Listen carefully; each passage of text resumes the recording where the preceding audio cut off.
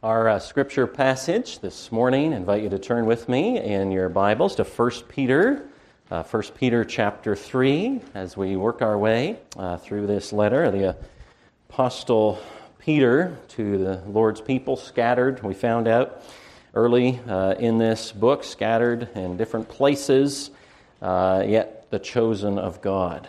And so we're going to be reading 1 Peter 3, verses 1 through 7. We're in that portion of this letter where you remember the Apostle Peter has in chapter 2 urged us as sojourners and exiles to wage war against the passions that are waging war against our soul. And he's thinking about how we can live out what we believe God has done for us in Christ among the Gentiles. We're meant to be a witness in the world and culture around us as those who are holy and chosen and the treasured possession of God. And so he's been talking about human governments. He's been talking about households and servants in the household. And then we come in chapter 3 to wives, husbands in the home. And so this is the word of the Lord, 1 Peter 3. Likewise, wives, be subject to your own husbands, so that even if some do not obey the word, they may be won without a word by the conduct of their wives, when they see your respectful and pure conduct. Do not let your adorning be external, the braiding of hair and the putting on of gold jewelry or the clothing you wear, but let your adorning be the hidden person of the heart, with the imperishable beauty of a gentle and quiet spirit, which in God's sight is very precious. For this is how the holy women who hoped in God used to adorn themselves, by submitting to their own husbands, as Sarah obeyed Abraham, calling him Lord. And you are her children if you do good and do not fear anything that is frightening. Likewise, husbands, live with your wives in an understanding way, showing honor to the woman as the weaker vessel, since they are heirs with you of the grace of life, so that your prayers may not be hindered. This is the eternal and abiding Word of God. So let's pray for His help to understand it. Heavenly Father, we thank you again today for the blessing we have to be able to come to this place, to sing your praises, but also, Lord, to know that you have spoken. And as we even speak to you in prayer through the Lord Jesus, Lord, the wonder that you have first spoken to us, not only in the creation around us of your glory and in our own persons, revealing something of your glory and wonder, us being images of God, but Lord, especially have you spoken in the revealed Scripture and in the person of your Son. And so, Lord, we pray that as that word is before us again, that you would open our eyes to see great and glorious truths in your word. And we pray it in Jesus' name. Amen. Amen. This past week I was reading in the theological magazine, First Things, and came across an article by a PCA pastor in Charlotte, North Carolina, named Kevin DeYoung. You may have heard of him. We have some of his books in our church library, written many helpful things on the Christian life. And he had this article this past week called The Case for Kids in First Things magazine. He was talking about the breakdown of the family, the breakdown of marriage, not only here in the U.S., but around the world. Facts that no European country, no so-called Western nation has a birth rate that will replace itself, that all the Western countries are below the replacement rate of births and so forth. He was talking about the fact that people are getting married later and later in life. And so he had this article, The Case for Kids. This is what he wrote. The disintegration of the family will not be undone in 5 years, maybe 50 if the Lord allows.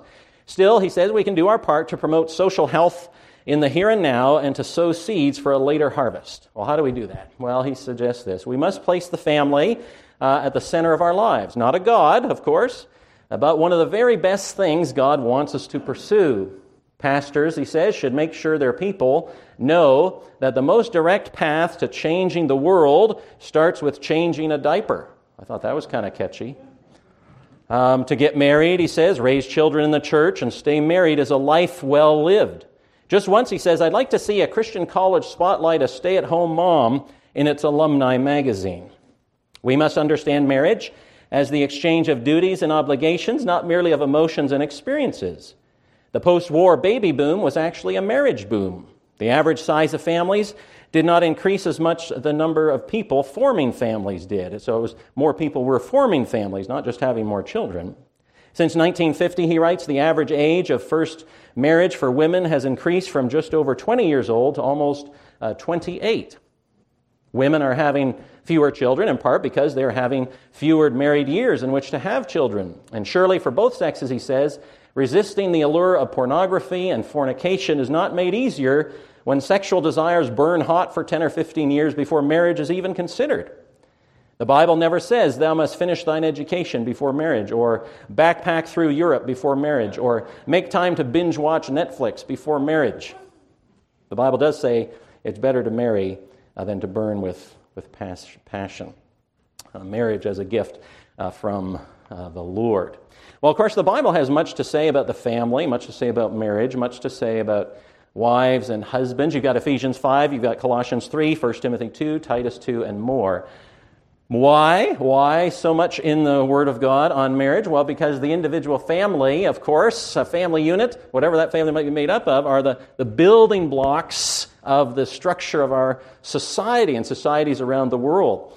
And the relationship of husband and wife is the cement that holds the family together. It would seem that everywhere, though, in our society, the family is under attack, if not disintegrating, with questions like these. What does it mean to be a man? What does it mean to be a woman? What does it mean to be a husband? What does it mean to be a wife? What should a young man or young woman be thinking when considering marriage? How should I think about the opposite sex at all? And where do we go to find the answer to such questions? Well, we could go to the culture, I imagine, and ask, how would the current world I'm living in answer these questions? And the answer of the world around us, again, Peter's writing to the church, living in the world. We want to know what the world... so if we went to the world for answers to all those questions, the answer would be... something like that. I wrote down the word confusion, but I thought I would give you the visual. Unclear. Confused. The fact is, we're living through a time in our culture where there's been a tremendous breakdown of understanding of what it means to be a man or a woman, a husband or wife in our culture, and what role men and women are to play. Now, the reality, of course, is that a breakdown in the culture with regard to the role of men and women finds its roots in a breakdown in the home of what it means to be a husband and a wife. Now, you remember the Apostle Peter then is preparing us for life in this world. Who's he talking to? Remember, he's talking to the born again, those who are caused to be born again by the sovereign grace of God. The redeemed, blood-bought, word and spirit indwelt believer knows that he or she is chosen, holy, royal, treasured possession of the Lord himself, and as such is meant to live such a God-filled life in this world that others, remember Peter said, will take notice and not give glory to you, but give glory to God. And see that you don't belong to yourself, but you belong body and soul to your faithful Savior, Jesus Christ. And then Peter says, suffering may come. Suffering will come. In fact, you are called to suffering, but you will walk in the steps of your Savior who suffered before you, and in fact, who went all the way to death for you, so that you might die to sin and live to righteousness. He bore our sins in his body on the cross. And then the question, of course, is, well, what does that righteousness look like in the real world? What does it mean to die to sin and live to righteousness, for instance, in our relationship to the government, which he's talked about? Well, he told us we're set free from sin so that we might understand we are servants of God. Freedom itself is not an idol. We're not free to serve ourselves. We're set free in Christ, servants of God.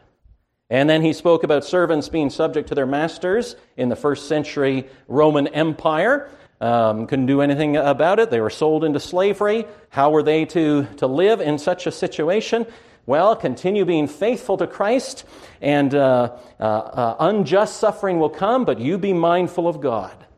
And you keep pressing on faithfully in service of Christ. And now, at the beginning of a new section, he carries on the theme of being in subjection by addressing wives and husbands. Now, this morning we're going to consider Christian wives, and next week we're going to consider Christian husbands. And so the passage begins this way: "Likewise, wives, be subject to your own husbands." And some of you might be saying, "Stop right there." I'm closing my ears right now. Wives, be subject? Are you kidding me? What century is this? Well, hold on. The command to be subject here is the word submission. It's the same word we find elsewhere in Peter. And in fact, a word that is to characterize, we find out actually every Christian when thinking about human institutions. He used the same word back in 1 Peter chapter 2, to be subject to the governing authorities. But here it's used of wives in relation to their husbands. And now the very mention sometimes of the word submission makes maybe some women's hair stand on end and they begin to clench their fists. But listen to this definition of submission given by John Piper, Wayne Grudem in their book, Recovering Biblical Manhood and Womanhood. I think it's real helpful. Submission refers to a wife's divine calling to honor and affirm her husband's leadership and help carry it through according to her gifts. It is not an absolute surrender of her will. Rather, we speak of her disposition to yield to her husband's guidance and her inclination to follow his leadership. To submit or to be subject biblically is not about being dominated by or oppressed by someone. How could it be when the Bible says that the church is to submit to Jesus? Jesus oppresses no one. Ephesians 5, wives, submit to your own husbands as to the Lord. And then the end of verse 33 of that chapter says, let the wife see that she respects her husband. Colossians 3:18, wives, submit to your husbands as is fitting in the Lord. Titus 2:4, older women are to mentor younger women in the church. How? Well, train the young women to love their husbands and children, to be self-controlled, pure, working at home, kind, and submissive to their own husbands, that the word of God may not be reviled. Now, submission, or to be subject here, doesn't mean to submit to sin. There's no authority in our life greater than Christ. Submission does not mean giving in to every demand of your husband. Submission does not mean not thinking for yourself. Clearly, Peter is addressing wives here as responsible moral agents. They need to respond to the teaching of God. Now, that itself would have been radical in Peter's day in first century Rome. You would simply address the father and tell the father what to tell the mother or what to tell the daughter or something like that. So this is already a radical thing. No, these wives are to hear this word and they need to respond. Submission does not mean the wife is not to have an influence on her husband. Clearly, Peter expects the opposite in this passage. But submission does mean recognizing God-ordained roles in marriage, because this is what God does in the Scripture. Identifies those roles. The husband is not the wife is not the husband. They are not interchangeable. God has defined specific roles in the home that are meant to bring blessing.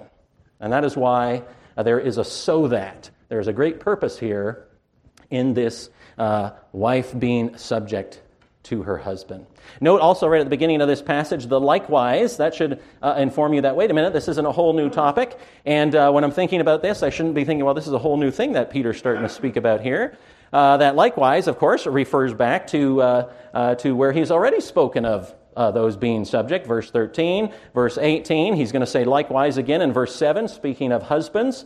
He's going to say in verse 8, finally, all of you.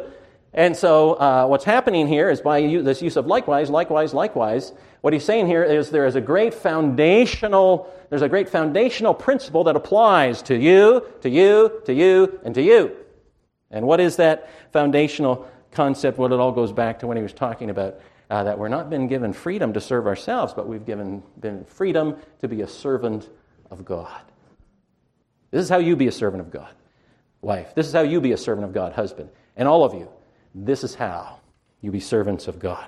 And so that's just a little bit on the opening of this passage. But first of all, then, he is going to address a word to wives in verses 1 and 2. Likewise, wives, be subject to your own husbands, so that even if some do not obey the word, they may be won without a word by the conduct of their wives when they see your respectful and pure conduct. And so in this particular context, it appears that Peter seems to be addressing the situation in first century Rome, where a wife came to faith, but her husband was an unbeliever. That seems to be the very specific situation he is addressing. Writes one commentator, in the middle of the first century, a wife was expected to profess the religion of her husband. If the husband adopted the Christian faith, his spouse would have to do so too. But if the wife became a Christian, her husband would consider her unfaithful to him and his pagan religion. And as you can imagine, this caused tension in the home.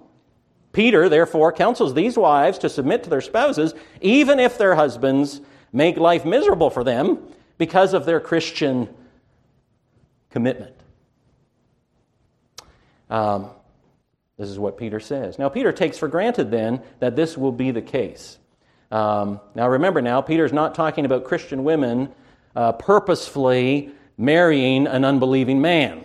That is a sin, and that is what Paul talks about in 1 Corinthians 7. You are to marry only in the Lord. If you're a Christian, you don't go looking for an unbeliever to marry, hoping that you can somehow convert them. No, Peter's talking about the situation where you're a couple in early century Rome, you're both pagans, but then one is converted to the faith. Then what do you do? Well, he takes for granted that this is going to happen. Godly, Christ-loving, word-following, Spirit-filled women are going to be married to unbelieving, word-rejecting husbands. Wives who love to worship, love to study the Bible, love to meet with God's people, pray and serve, sing and speak about their joy in the Lord, they're going to be married at times to husbands who are indifferent and sometimes openly opposed to the Christian faith. He takes this for granted. It's the wife, for instance, who'd have to say to that husband, let's pray. It's the wife who has to say, shouldn't we go to church?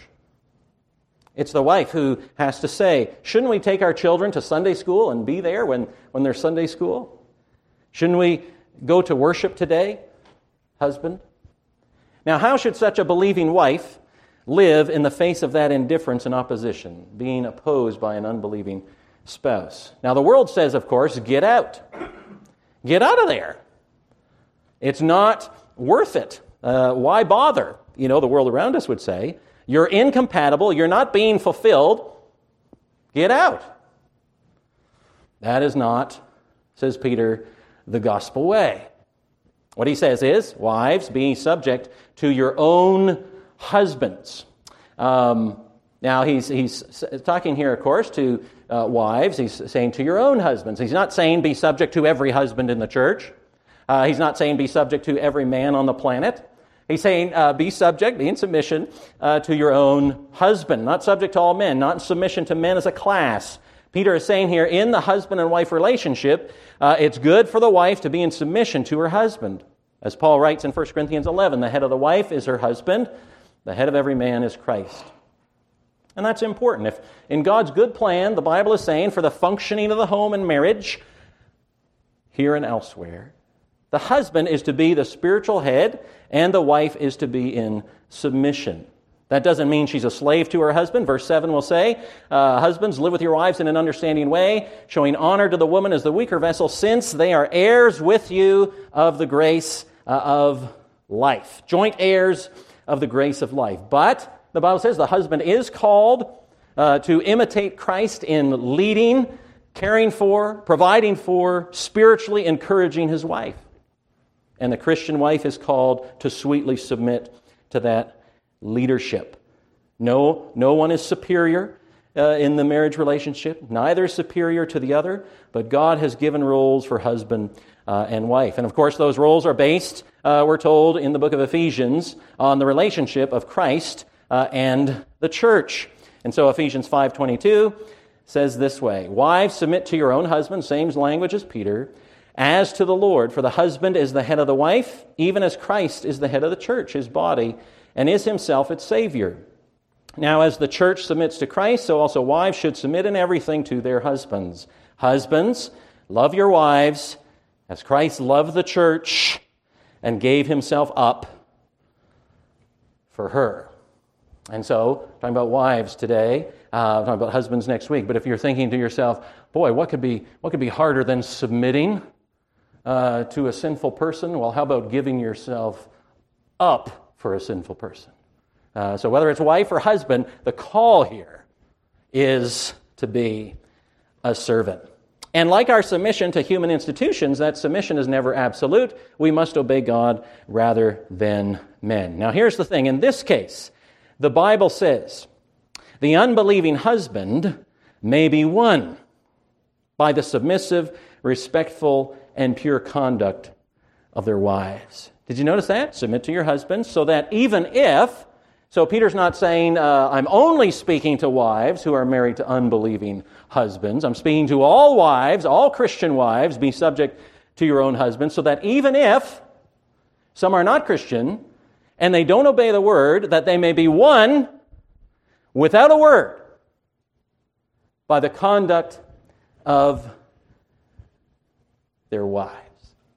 That is, that something about your living faithfully in a difficult situation for Christ, living to righteousness in that situation, that would be used by God to somehow draw that unbelieving husband to Jesus himself. Paul talks about winning others. Remember in 1 Corinthians 9, he says, to the Jew, I became as a Jew so that I might win the Jew. To those without the law, I became as those without the law, in order to win those without the law. It's a common language in the Scripture, the idea of, and there Paul too, saying maybe adopting some customs and not sinning or anything like that, but somehow by my life being used by God, that this person might somehow be won to the gospel. They won't be won without ever a word. They're going to need to come to know who Jesus is. But the idea here is that by the life of this wife, the husband will be drawn to Christ.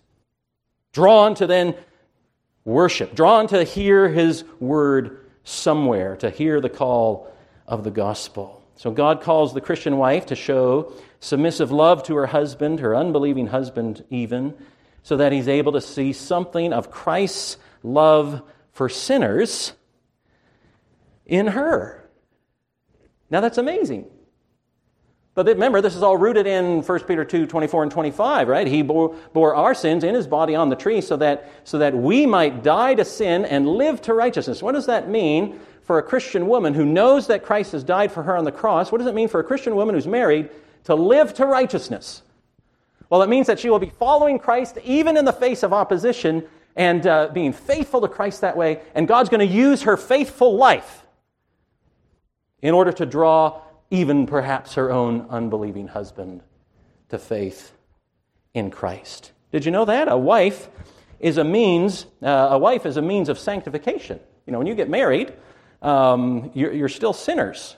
And so we talked about this when we studied marriage as couples a year or two ago, but you are two sinners getting married. So when you're married, the Lord actually uses your husband, uses your wife to make you more like Jesus. And all their sin and all their baggage and all their difficulties, that's there, not so that you can get upset with them and hammer them and hit them over the head, but that's there so that the Lord will use that spouse in order to draw you closer to Jesus. Your spouse is a means of sanctification. But here the Lord says, by a faithful life as a Christian wife, you might even be used by God as a tool not simply of their sanctification, but to bring them to faith. A tool of salvation.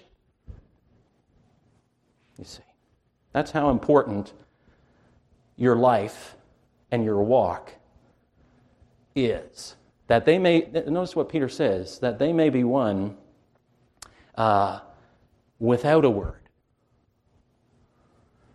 Now that doesn't mean, again, that you never speak of Jesus, because the faith comes by hearing, right? And the message of Christ. But what Peter is saying here, by the Spirit, is that there's a certain priority here. That if you're in this situation, the first thing you need to be thinking about is, I need myself to faithfully live for Jesus. No matter what their response might be. That's important, friends. That means that we do not always have to use words to point others to Christ. In fact, Peter is saying, your life here, everything you do is filled with eternal significance. Because often by our behavior, our life, our living, our loving, our conduct here, respectful and pure, we're mindful of God, mindful of His Word and His will. Through that, says Peter, often will be a picture to unbelievers of what the gospel is all about, and thereby direct them to Jesus, to the Bible, to His Word, to a place of worship where they will hear words of life that they first saw in you. Isn't that true? Why would any of your friends come to this place of worship? Well, they're not going to wake up one morning and say, I think I'll go to Sovereign Grace. No, because maybe they're your neighbor. You've had them over for dinner. You've shown love to them. Care for them. Maybe they were sick and you dropped off a meal. And then one day, you say, hey, would you like to join me at worship?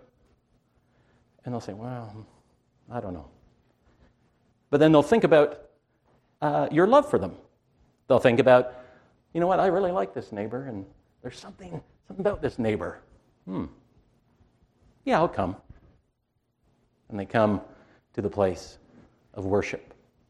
And then they hear the gospel of Jesus, but it started maybe with simply them seeing Jesus lived out in your life. That's what Peter is talking about here, a word to wives. Second thing here, he also gives us a word on true beauty as he is addressing Christian wives. He goes on to explain the difference between what is attractive and beautiful in the world and what is attractive and beautiful to God. We could call it the beauty that never fades. Listen to what he says. Do not, verse 3, do not let your adorning be external, the braiding of hair and the putting on of gold jewelry or the clothing you wear. But let your adorning be the hidden person of the heart, with the imperishable beauty, unfading, undying beauty of a gentle and quiet spirit, which in God's sight is very precious. Now let's first of all deal here with the thought, well, wait a minute, is Peter saying, by the Spirit, no braids, no gold, no clothes? Well, no, he can't be saying that, right? Sometimes people look at this passage and say, well, here, the Bible's so old-fashioned, it's saying you can't wear any kind of jewel, you can't do anything with your hair. Well, if that's what he's saying, he's also saying you can't wear any clothes. No, that's of course not what he's saying, is it? He's talking about ostentatiousness. He's talking about focus. He's talking about priority. He's talking about, yes, of course, you wear clothes, and I'm thankful, and you're thankful too. We all wear clothes when we come to worship. We do that. But if when you come to worship, the only thing you're thinking about that's pleasing to God is your clothing, you're in trouble. So whether it's your clothing, your jewelry, your hair, whatever it is, don't be thinking about that, says Peter. Don't put your emphasis there, your concern there, Christian wife. Now you might say to yourself, well, hold on now, this sermon's not for me. I'm not a wife, so I can tune out till next week. I'm not a husband, so I think, I can tune out for 2 weeks. I'll come back in 3 weeks' time. I'll take a snooze for a couple weeks. Not so fast. Not so fast. This passage is addressed to wives, yes, but what it says here is not limited to wives, in that there are principles here for all Christians, all ages, all situations. First of all, notice how Peter contrasts external adornment, this kind of stuff on the outside, and he speaks here about the hidden person of the heart. Do not let your adorning be external, then verse 4, but let your adorning be the hidden person of the heart. That word hidden person of the heart means the inner self. So here's what he's saying. All of us have an external adornment. That is what you see on the outside that's displayed to the world. The clothing we wear, our shoes, jewelry, makeup, haircut, glasses, hearing aid. This is what we all see. And as a result, Peter knows we spend a lot of time. We spend a lot of time on external adornment. But here's perhaps the surprising thing. Did you know that there is also something in the Bible called an internal or a hidden adornment? That is the hidden person of the heart when that person comes to worship, that hidden person is also adorned somehow. And that, says Peter, what should be our concern. But that hidden person, of course, that inner self, is only seen by God. And yet, to God, it is the most important thing about you. And should be to us as well. You're all adorned inside, too, where no one else can see but God. Isn't that amazing? He can see. God can see your spiritual dress within. So outside, you could have a beautiful external adornment. Don't you remember Jesus talking about the Pharisees one time? You could have a beautiful external adornment, but inside you could be dressed in dead men's bones. Likewise, you could be dressed in a shabby external adornment, and yet inside dressed up in the finest of golden robes as a Christian. Now here's the point. For the Christian wife, where is the focus to be? We all have some kind of external adornment. The Bible's not rejecting that, but the emphasis here is on priority. Well, there is no doubt, the Bible says. The priority is the imperishable, that is the unfading, undying beauty of a gentle and quiet spirit, because it's a beauty that never fades, never dies, and never perishes. Now here's the thing, that word gentle, that particular word gentle is only used 4 times in the Bible. It's used here. It's used in the Beatitudes, when it says, "Blessed are the meek, for they shall inherit the earth." And it is used 2 other times, and it's used of one person only 2 other times in the whole of the New Testament. Can you guess who it is? Jesus. Now, of course, Jesus, when we think about gentle or blessed are the meek, meek does not mean weak. Meek means strong. But meek and gentle means that Jesus was the one who was completely devoted to his Father's will. He was all he had on his mind was serving his heavenly Father. That made him meek, gentle among men, because his mind was on serving the Savior. And so what Peter is saying here for the Christian wife, don't be getting all concerned, and the rest of it, don't be getting all concerned about the external adornment, whoever you are, but know that you've got a hidden person of the heart that's dressed too. And what is especially precious in the sight of God is that when inside that hidden person, he sees the likeness of his Son in gentleness, meekness, ready to serve the Lord in all things. Because the fact is, this is the only imperishable beauty, you see. Likeness to Christ. That will never, ever, ever die. Hairstyles, by the way, they will. They come and go. Clothing fads. I'll go to church one day. This is the latest. Well, it changes. My skin texture will change and get wrinkly. Well, it is wrinkly. My hair changes. Your hair changes. But never, the Bible says, never the imperishable beauty of likeness to Jesus Christ. Hidden person of the heart.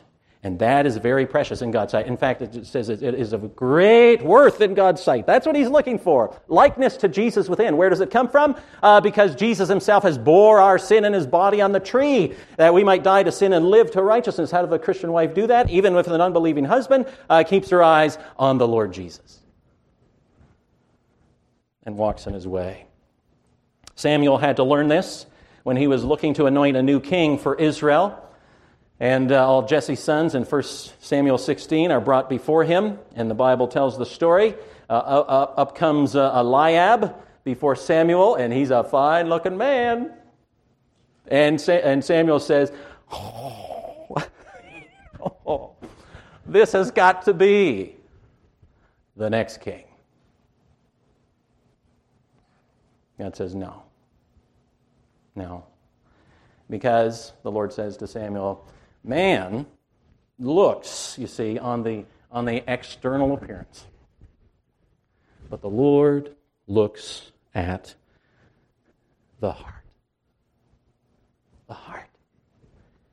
And for Christian wife today, Christian woman today, the point is this. If we could recapture what true beauty is all about, the beauty that never fades, that would mean that the church and Christian wives would stand out in a hostile culture where beauty is only skin deep. And Peter says, listen, you've got examples, women. For this is how the holy women who hoped in God, your hopes in God, that's how they used to adorn themselves, by doing just this, submitting to their own husbands, as Sarah obeyed Abraham, calling him Lord. Lord and Master, very common in that day. Didn't mean that he was, dominating her or anything like that. It was a practical application of the principle. I am in submission to my husband. Called him Lord. And you are her children. Here's the thing. If you do good, which is what Peter's just been encouraging them to do in Christ, and do not fear anything, that is frightening. I think his point here is this. If you're a woman today thinking about what matters most to God, you may be discouraged by the world around you, where pornography fills the internet, exploiting and abusing women. And there's a constant bombardment of images in America of what a woman is to be and what may be pleasing in the eyes of men. And the Bible says, do not fear anything that is frightening. Don't give way to peer pressure or social media. You have a better place to look to for examples, like the holy women of old. How so? Well, they hoped, says Peter, in God. And they adorned the inner person of their heart. And if they were married, they submitted in love and faith to their husbands. And so if this is what a Christian wife is called to focus on, then I guess if you're not yet a wife, if you're wanting to be a wife and you're a Christian woman, the Lord would have you ask this morning, what should I be focused on? What truly makes me beautiful? And if you're a man here today who's married, what do you look to from your wife as far as what you think makes her beautiful to you? And what do you tell her makes her look beautiful? And if you're a young man thinking, what should I be looking for in a Christian woman that I might one day marry? Well, a Christian man, you see, is always thinking, first of all, about the imperishable beauty of the hidden person of the heart. Because one day, the external adornment will be shown, of course, for what it is. Because I suppose one day all of us will be in a casket, right? We will all die. And all our external adornment will be just there. But the hidden person of the heart, you see, will be living forever. And that body, too, will be raised. But it's the hidden person of the heart, the Bible says, that's got to be the focus of the church, got to be the focus of a Christian wife. So that even in being faithful to Christ in this way, Peter says that even if your husband is not a Christian, or maybe he's a professing Christian, but he's not really a Christian, that through the faithfulness of that Christian wife, that says Peter, that husband, you see, might be won to Christ through your faithful love of Christ and walking with him before the world. May that be so for us. Word to wives. Next week, a word to husbands. So let's pray. Heavenly Father, we're so thankful for your word, and we're thankful, Lord, for your church and that we can gather in this place this morning as those who confess that all Scripture is breathed out by God, that your word is eternal in the heavens. Oh Lord, how we need that word to speak into our lives today, the changing times in which we live here in the United States of America. Oh Lord, how we need that eternal word to be resting in our heart, that we would indeed live out this truth that because of what Jesus Christ has done for us on the cross, we are dead to sin, but alive to God in Christ Jesus. And we want to walk in your ways before this world in which we live. And so, Lord, we pray today for the women of this church, those who are our wives today, Lord, that they would take these words to heart to be encouraged, that what is very precious in the sight of God, which is the only sight that truly matters eternally, is that hidden person of the heart, gentle likeness to Jesus Christ that only comes from giving our lives fully to Him ourselves. And, oh Lord, as men today, as young men, oh Lord, may we be convicted today too that this is what true beauty looks like, likeness to Jesus Christ in all things. And may we pursue that beauty with all our heart and strength and mind. And we pray it in Jesus' name. Amen. Amen.